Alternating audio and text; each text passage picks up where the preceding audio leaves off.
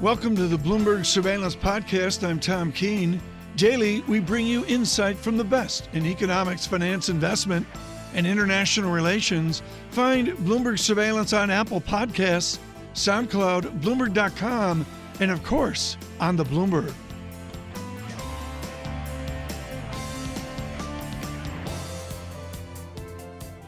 Mike Darda joining us, MKM Partners Chief Economist and Chief Market Strategist. Can they, Mike?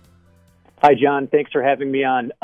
They can and they probably will, as long as those Fed funds futures are still pricing in greater than a 50% probability of a rate hike on Wednesday. And the last I saw in the Bloomberg terminal was about a 2/3 probability in favor of hiking. But I think what's more important is the language and the directive on a go-forward basis.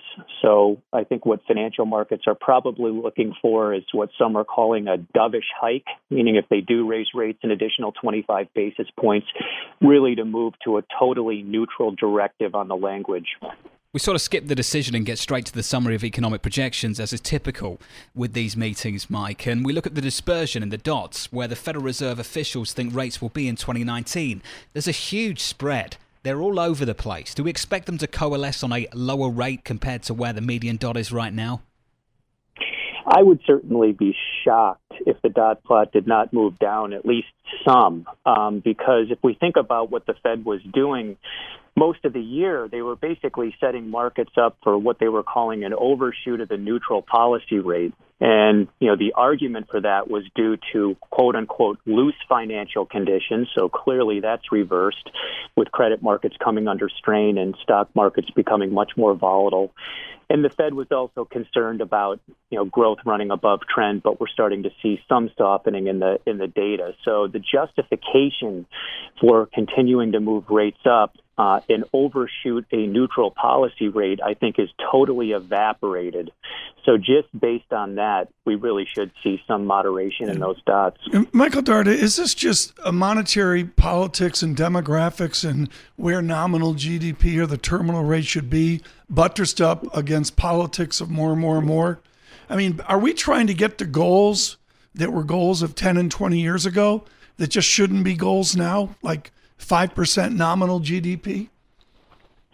Well, Tom, believe it or not, we actually do have 5.5% nominal GDP year over year. I know. The problem is that the financial markets know that's not going to be sustainable, and the Fed doesn't believe it's sustainable and wants it to slow. And so, now the dilemma is, do you look at the forward-looking financial market indicators, which are telling you nominal growth is going to slow? The Fed has done its job. It's probably already at neutral. Yeah. And if it keeps going, it risks going beyond neutral, and then, we have fears of a downturn. Or, is the Fed just going to be wedded to backward-looking information, and that's when you end up with a policy mistake? Add into that, political pressure on the Fed to stop tightening, and that makes their job more complicated. So that's an unfortunate element here. We just saw Peter Navarro, President Trump's trade advisor, come out yesterday with his advice for the Fed. He could do financial markets a big favor, perhaps looking for a new career track. But barring that, zipping it on. There's an opening at Manchester United. Some fighting words from Mike Darda there.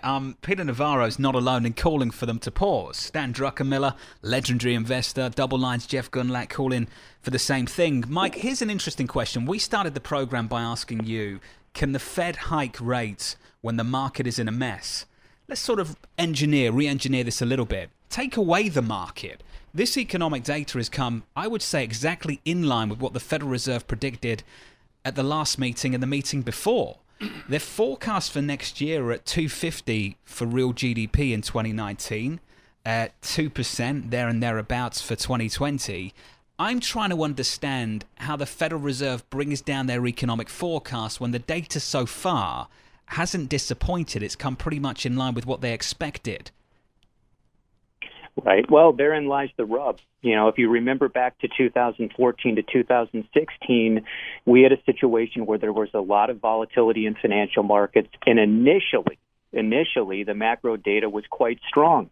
And, the Fed ultimately did move to the sidelines after just one rate rise in December of 2015, came under a lot of criticism for that. But if we look back at the data now, the financial markets were out in front of a very significant economic slowdown. So if the Fed wants to be forward-looking, it has no choice but to look at the markets. Yeah, people don't like that, but that's too bad. Michael, you've written about this before. In every monetary person's mind is a failure of Japan, 15, 18 years ago, where they attempted to raise rates and they had to turn around and bring it back down. Does that actually play in the mind of fancy PhDs at the Fed? Tom, it should, because it's not just Japan. It happened in Sweden. They got rates up to around 2%, and then they went negative because they triggered a downturn. The ECB totally blew it in 2011. So I think the Fed's timing has certainly been better. They've been able to move rates up in a sustained way now for about 2 years, and macroeconomic conditions have remained pretty buoyant.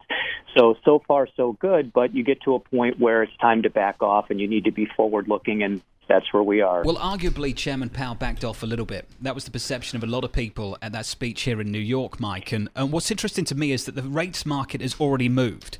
So is the equity market waiting for confirmation from the Federal Reserve for what the rates market is already priced for? Is that what we're saying going into tomorrow?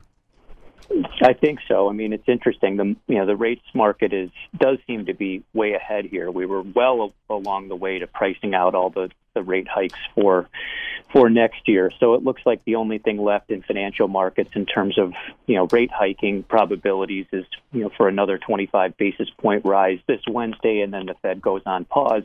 Unless there's a big reversal, we're focused on equity markets, but consider the fact that inflation expectations have dropped pretty precipitously. Credit spreads have widened on a year-over-year basis for 3 consecutive months. Yeah. The Fed has to take that into consideration. Mike Darda, it's great to catch up with you.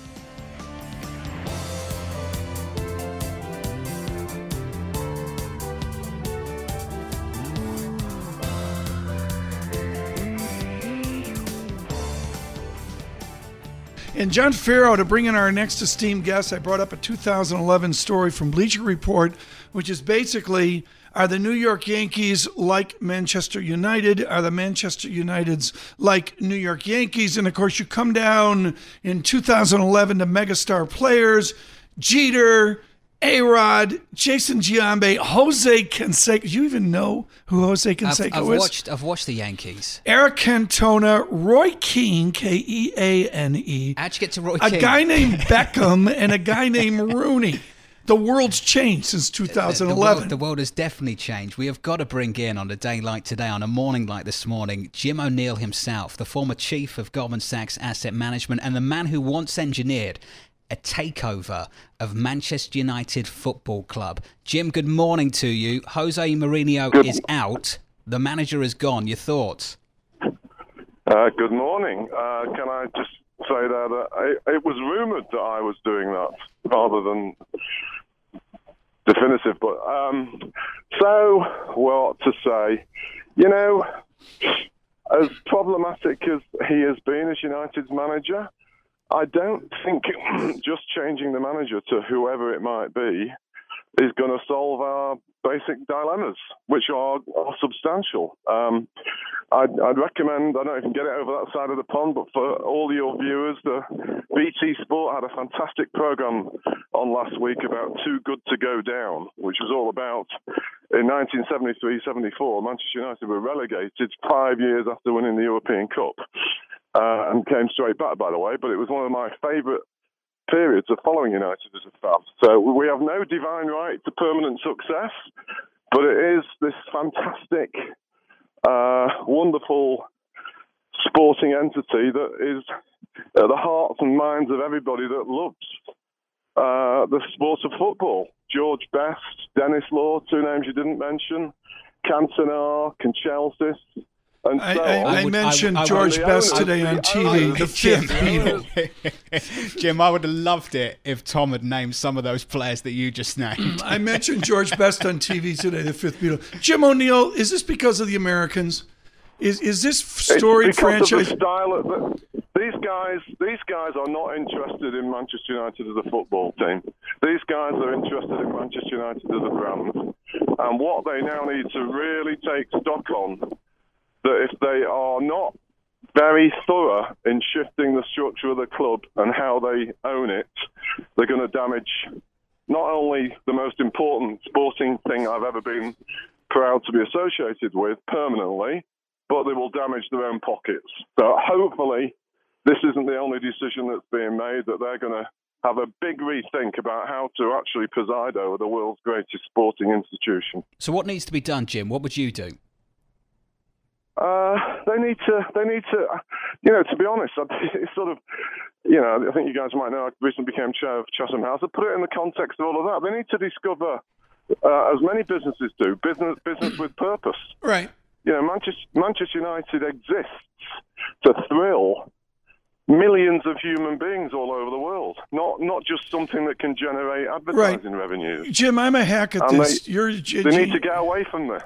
Jim O'Neill, I look at it as an amateur, and I see Manchester City going at double speed. They just seem to play blindingly fast. At the NHL and hockey, the same transition occurred. To all the teams, including Man U, do they need to catch up with the speed of the game that seems to be the new game? So what any United fan would tell you right now, what makes it particularly annoying is that the two most exciting teams within the country are Liverpool and Manchester United, who are, of course, arch rivals, particularly Liverpool.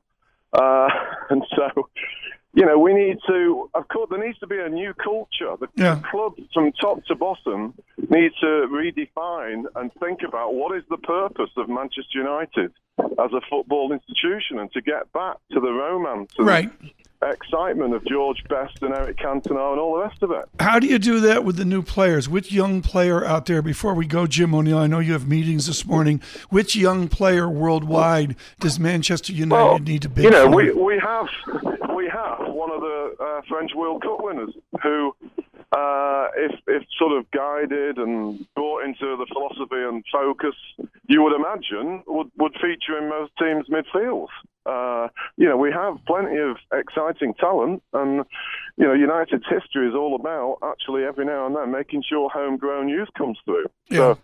So, and amongst the many things that has been going wrong, United's youth team is no longer that successful or important to the owners either. Well, and that needs to change. Jim, we've got to leave there. So, Jim O'Neill, thank you so much. Great to catch up with you, Jim. Appreciate it. To catch up with him, of course, for years with Goldman Sachs, and that is an impassioned Jim O'Neill. Oh, very much so. I believe I've never heard him that impassioned over dollar-yen. I imagine he hasn't been.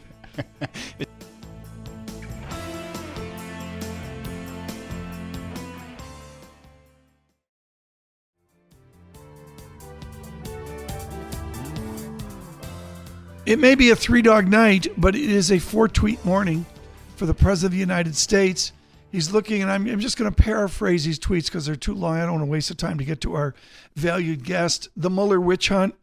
And then he goes on to speak of General Michael Flynn. And then, as John Farrow mentioned, the Wall Street Journal editorial. I hope the people over at the Fed will read today's editorial. We still don't know what 50 Bs means. I think it means billions. I'll go with John on that. And then just most recently, Facebook, Twitter, and Google are so biased toward the Dems, it is ridiculous, etc. Terry Haines with us with Evercore ISI, who is forced to read each and every tweet. Terry, is there a permanence to this? After Trump, are we going to see presidents with a more original communication strategy as we see with this president? Yes, I think so. Once, the loose analog breaching the fourth wall. Once you've breached the fourth wall, you pretty much can't go back. I imagine that'll be the case.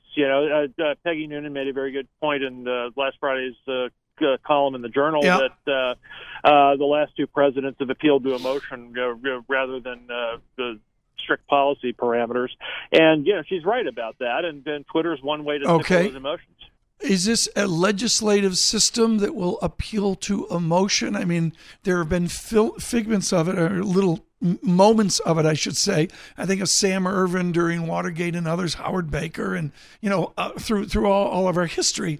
But is this a legislative branch able to use emotion constructively in our clear and present gridlock?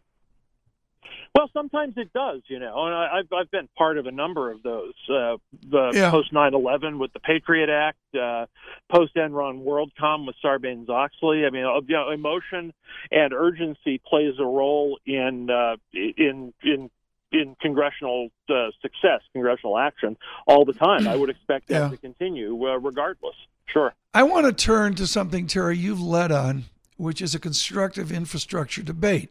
And folks, I mean this with no disrespect, but as I said, I think when I came back, it's always good to come back to the third world infrastructure of the United States of America. In this case, I was in London, Heathrow, Terminal 5, the fancy. And then, and John, I just want the go Oyster to Brussels. card. All I want, Tom, is the Oyster card. I got an Oyster card. I got it right here. That's all I want. Just bring that to the New York subway. It would make such a difference. We were getting from the, Terry, seriously, I was getting from the green over. And, to be honest, I'm so dumb they had to escort me through the Westminster subway. What line was I on? The Circle? You were on the District and the Circle. District. And I finally got an Oyster card because we were going back and forth you know what crazy. You can use now? You can use your credit card, the contactless chip on the credit card. To pay for it right there? Tap in. Okay, Tap in and Terry, enter the subway. Why can't we do this? I mean, forget about why can't you bring Eurostar to America?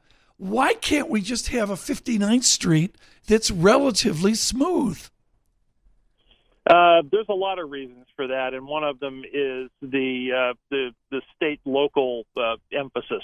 Generally speaking, it took a long time, and it took a long time to build the interstate highways because there was an intrinsic bias towards to state and local projects, state and local money. That's the way things always worked, and of course, members of Congress represent states and localities. So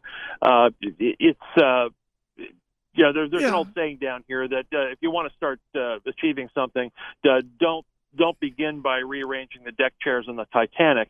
And so what you're proposing essentially is, let's completely overhaul the way the money's doled out. I mean, that is that is a recipe for quicksand. And folks, to be honest, as Terry Haines knows, you go back to the C&O Canal, the Chesapeake and Ohio Canal of, I believe, George Washington's time, and essentially, Terry, nothing's changed in our history, right? Well, that's pretty much it. Yeah, I mean, what you get is injections of federal money, but still state and local, the state and local money, match or significantly contribute, all the way from C&O and the National Road of the early 1800s. Yeah, US 40 today. Yeah. Does the new Congress have a constraint from CBO? Is the fiscal deficit and the dynamics of our growing debt and deficit, are they actually going to be part of the dialogue in 2019? Oh, I think so, and I think that's one reason why I've suggested that a lot of policy debates, and I always use infrastructure as one of the main examples, end up in market sugar highs that really don't lead anywhere. What you have is a situation where Democrats want to spend a lot on infrastructure, but they want to roll back the 2017 tax law in order to do it. Republicans won't stand for that, neither will the president. Republicans might toy if they were given their heads. I think they wouldn't, but they would certainly toy with the idea of increasing the deficit marginally in order to pay for infrastructure. And the Democrats have been foursquare about not wanting that to happen. So what you've got is gridlock on the how, not gridlock on the priority. Terry, the market can sort of stomach the idea of a shutdown. We're going to have the debt ceiling debate in a big way anytime soon. Yes, but I think, let me get to that in 1 second. The shutdown, I want to emphasize, is at most, I don't think it's very likely. I have it at 20% likely to happen today, but even a shutdown would be a partial shutdown of only about 25% of federal funding. Now, that is because the other 75% has already been decided upon. So this is going to be not unimportant, but small. And so number one. Number two, on the debt ceiling, yes, but I think that what you've seen over the last decade, certainly since the 2011 near-death experience, is a desire to want to make sure that there's fiscal continuity, and part and parcel of that's going to be raising the debt ceiling. Now, the old adages will still apply. The progressive left and the conservative right won't like it, but the vast majority of Congress will still be Republican and Democratic centrists, and they will still continue to want to be able to raise, suspend, deal with the debt ceiling. dealing in a way that doesn't cause any kind of serious problem. Terry Haines, thank you so much. Greatly appreciate it. Thanks, Terry. With Evercore ISI, just always informative. And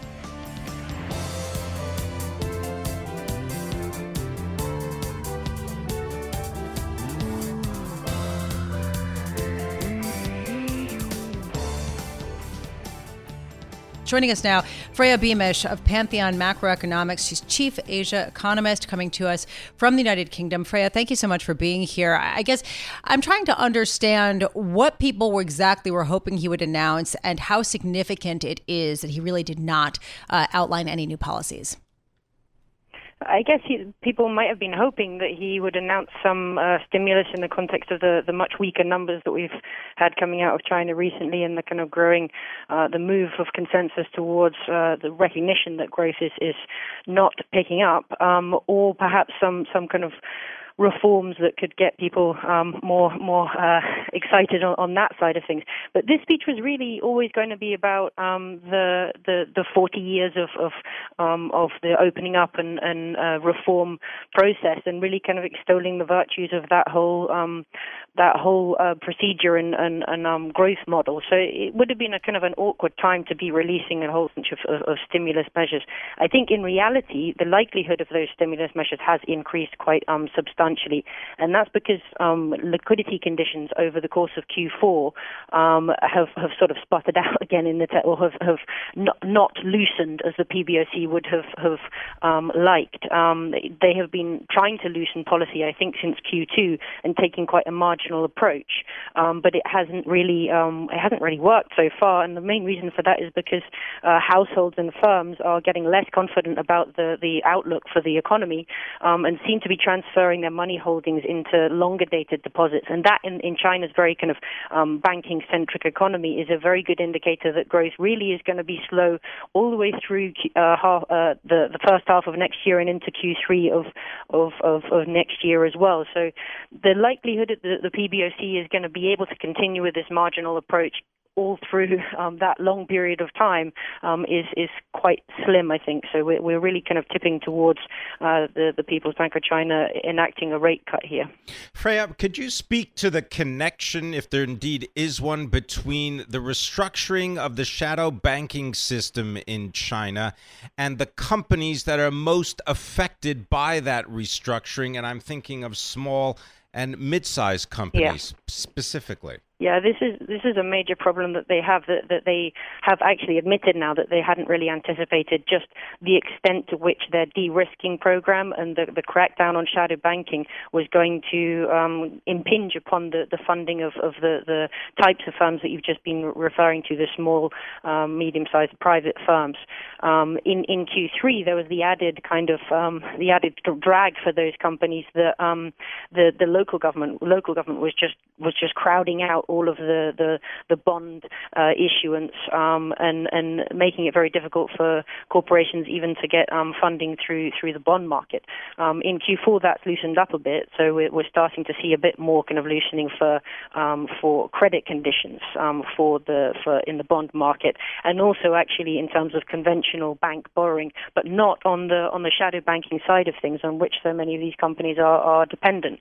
And the main problem that they're facing in terms of GDP growth turning around is that there has, yes, been a kind of modest improvement in credit conditions, but that hasn't translated into liquidity conditions because of what I was mentioning about firms being very kind of trepidatious about the outlook and not really wanting to spend, so they've been moving their liquidity holdings into the longer dated deposits, and that really tells us that they just aren't willing to spend at the moment for obvious reasons, that the growth is slowing, that there's an uncertain trade outlook, and just that the environment for capital expenditure is not great at this stage, and at the same time the labor market is deteriorating, and therefore the household sector is feeling that kind of pinch, and it looks like they're looking to raising their savings rates as well in anticipation of that further deterioration.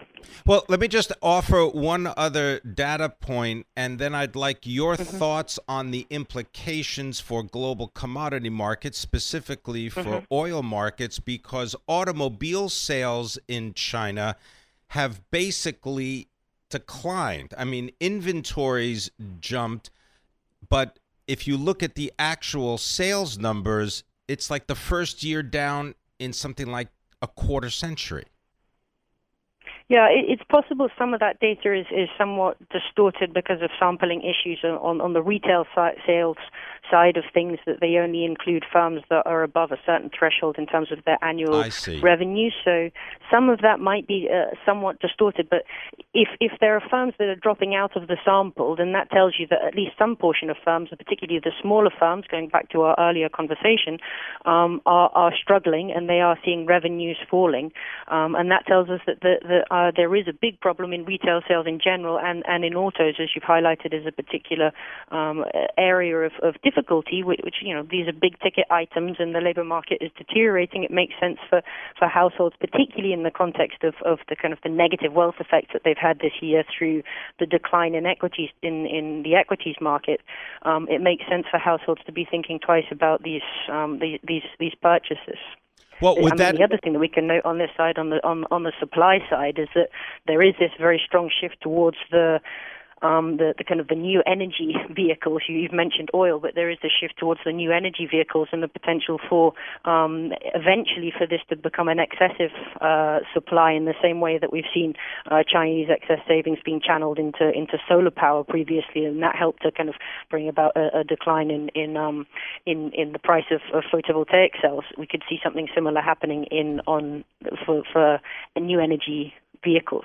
So if you happen to run a business that depends on exports of commodities to China, and I'm thinking of people specifically, let's say in Australia, what should you take away from the recent economic news about China? Well, there's two sides to this. I'm not going to give you on the one hand, on the other hand thing. That's too economisty. But the thing is that when commodity prices are tanking, that's not great for Chinese firms either. And a lot of the firms that are very over indebted, they are feeling the pinch of the commodity price declines that we've seen so far. And the incentive now for the Chinese government is to get in there and curtail production and try to support prices in that sense, in order to help these companies continue their many multi-year deleveraging process. So there is at least that flaw from the Chinese side on the supply side. But more broadly, Chinese demand growth is definitely slowing, and as I said, the leading indicators point to a slowdown well into next year, into the later part of next year. And particularly if we're talking about hard commodities, we've got the property market showing signs of fatigue, with sales slowing, and the household sector more broadly facing difficulties there. So it's not a great outlook on the demand side for commodities. And I haven't even asked you about U.S.-China trade relations. So now I'm asking, what is your outlook? Well, in the longer term sense, then I still see these two economies on a collision path here, and that's because I think China's going to have difficulty in transitioning to private consumption-led growth, and the flip side of that means that they're going to continue to have excess savings, and those are going to have to be channeled somewhere. They have until now been channeled into the commodities, the old guard sectors, and the kind of the polluting sectors, where it's no longer possible for China to continue pumping up the debt and also to continue degrading the environment from a political standpoint. So the only outlet for those savings now is in the move up the value-added chain and the so-called Made in China 2025.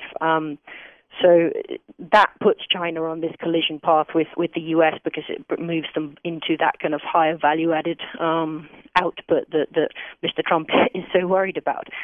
In the short term, we do think that Mr. Trump actually has been weakened by the result of the midterm elections. That if you're a Republican looking towards 2020, then it's no longer.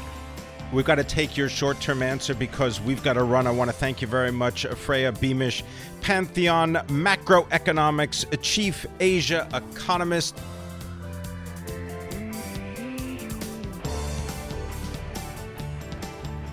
Thanks for listening to the Bloomberg Surveillance Podcast. Subscribe and listen to interviews on Apple Podcasts, SoundCloud, or whichever podcast platform you prefer. I'm on Twitter at Tom Keene. Before the podcast, you can always catch us worldwide on Bloomberg Radio.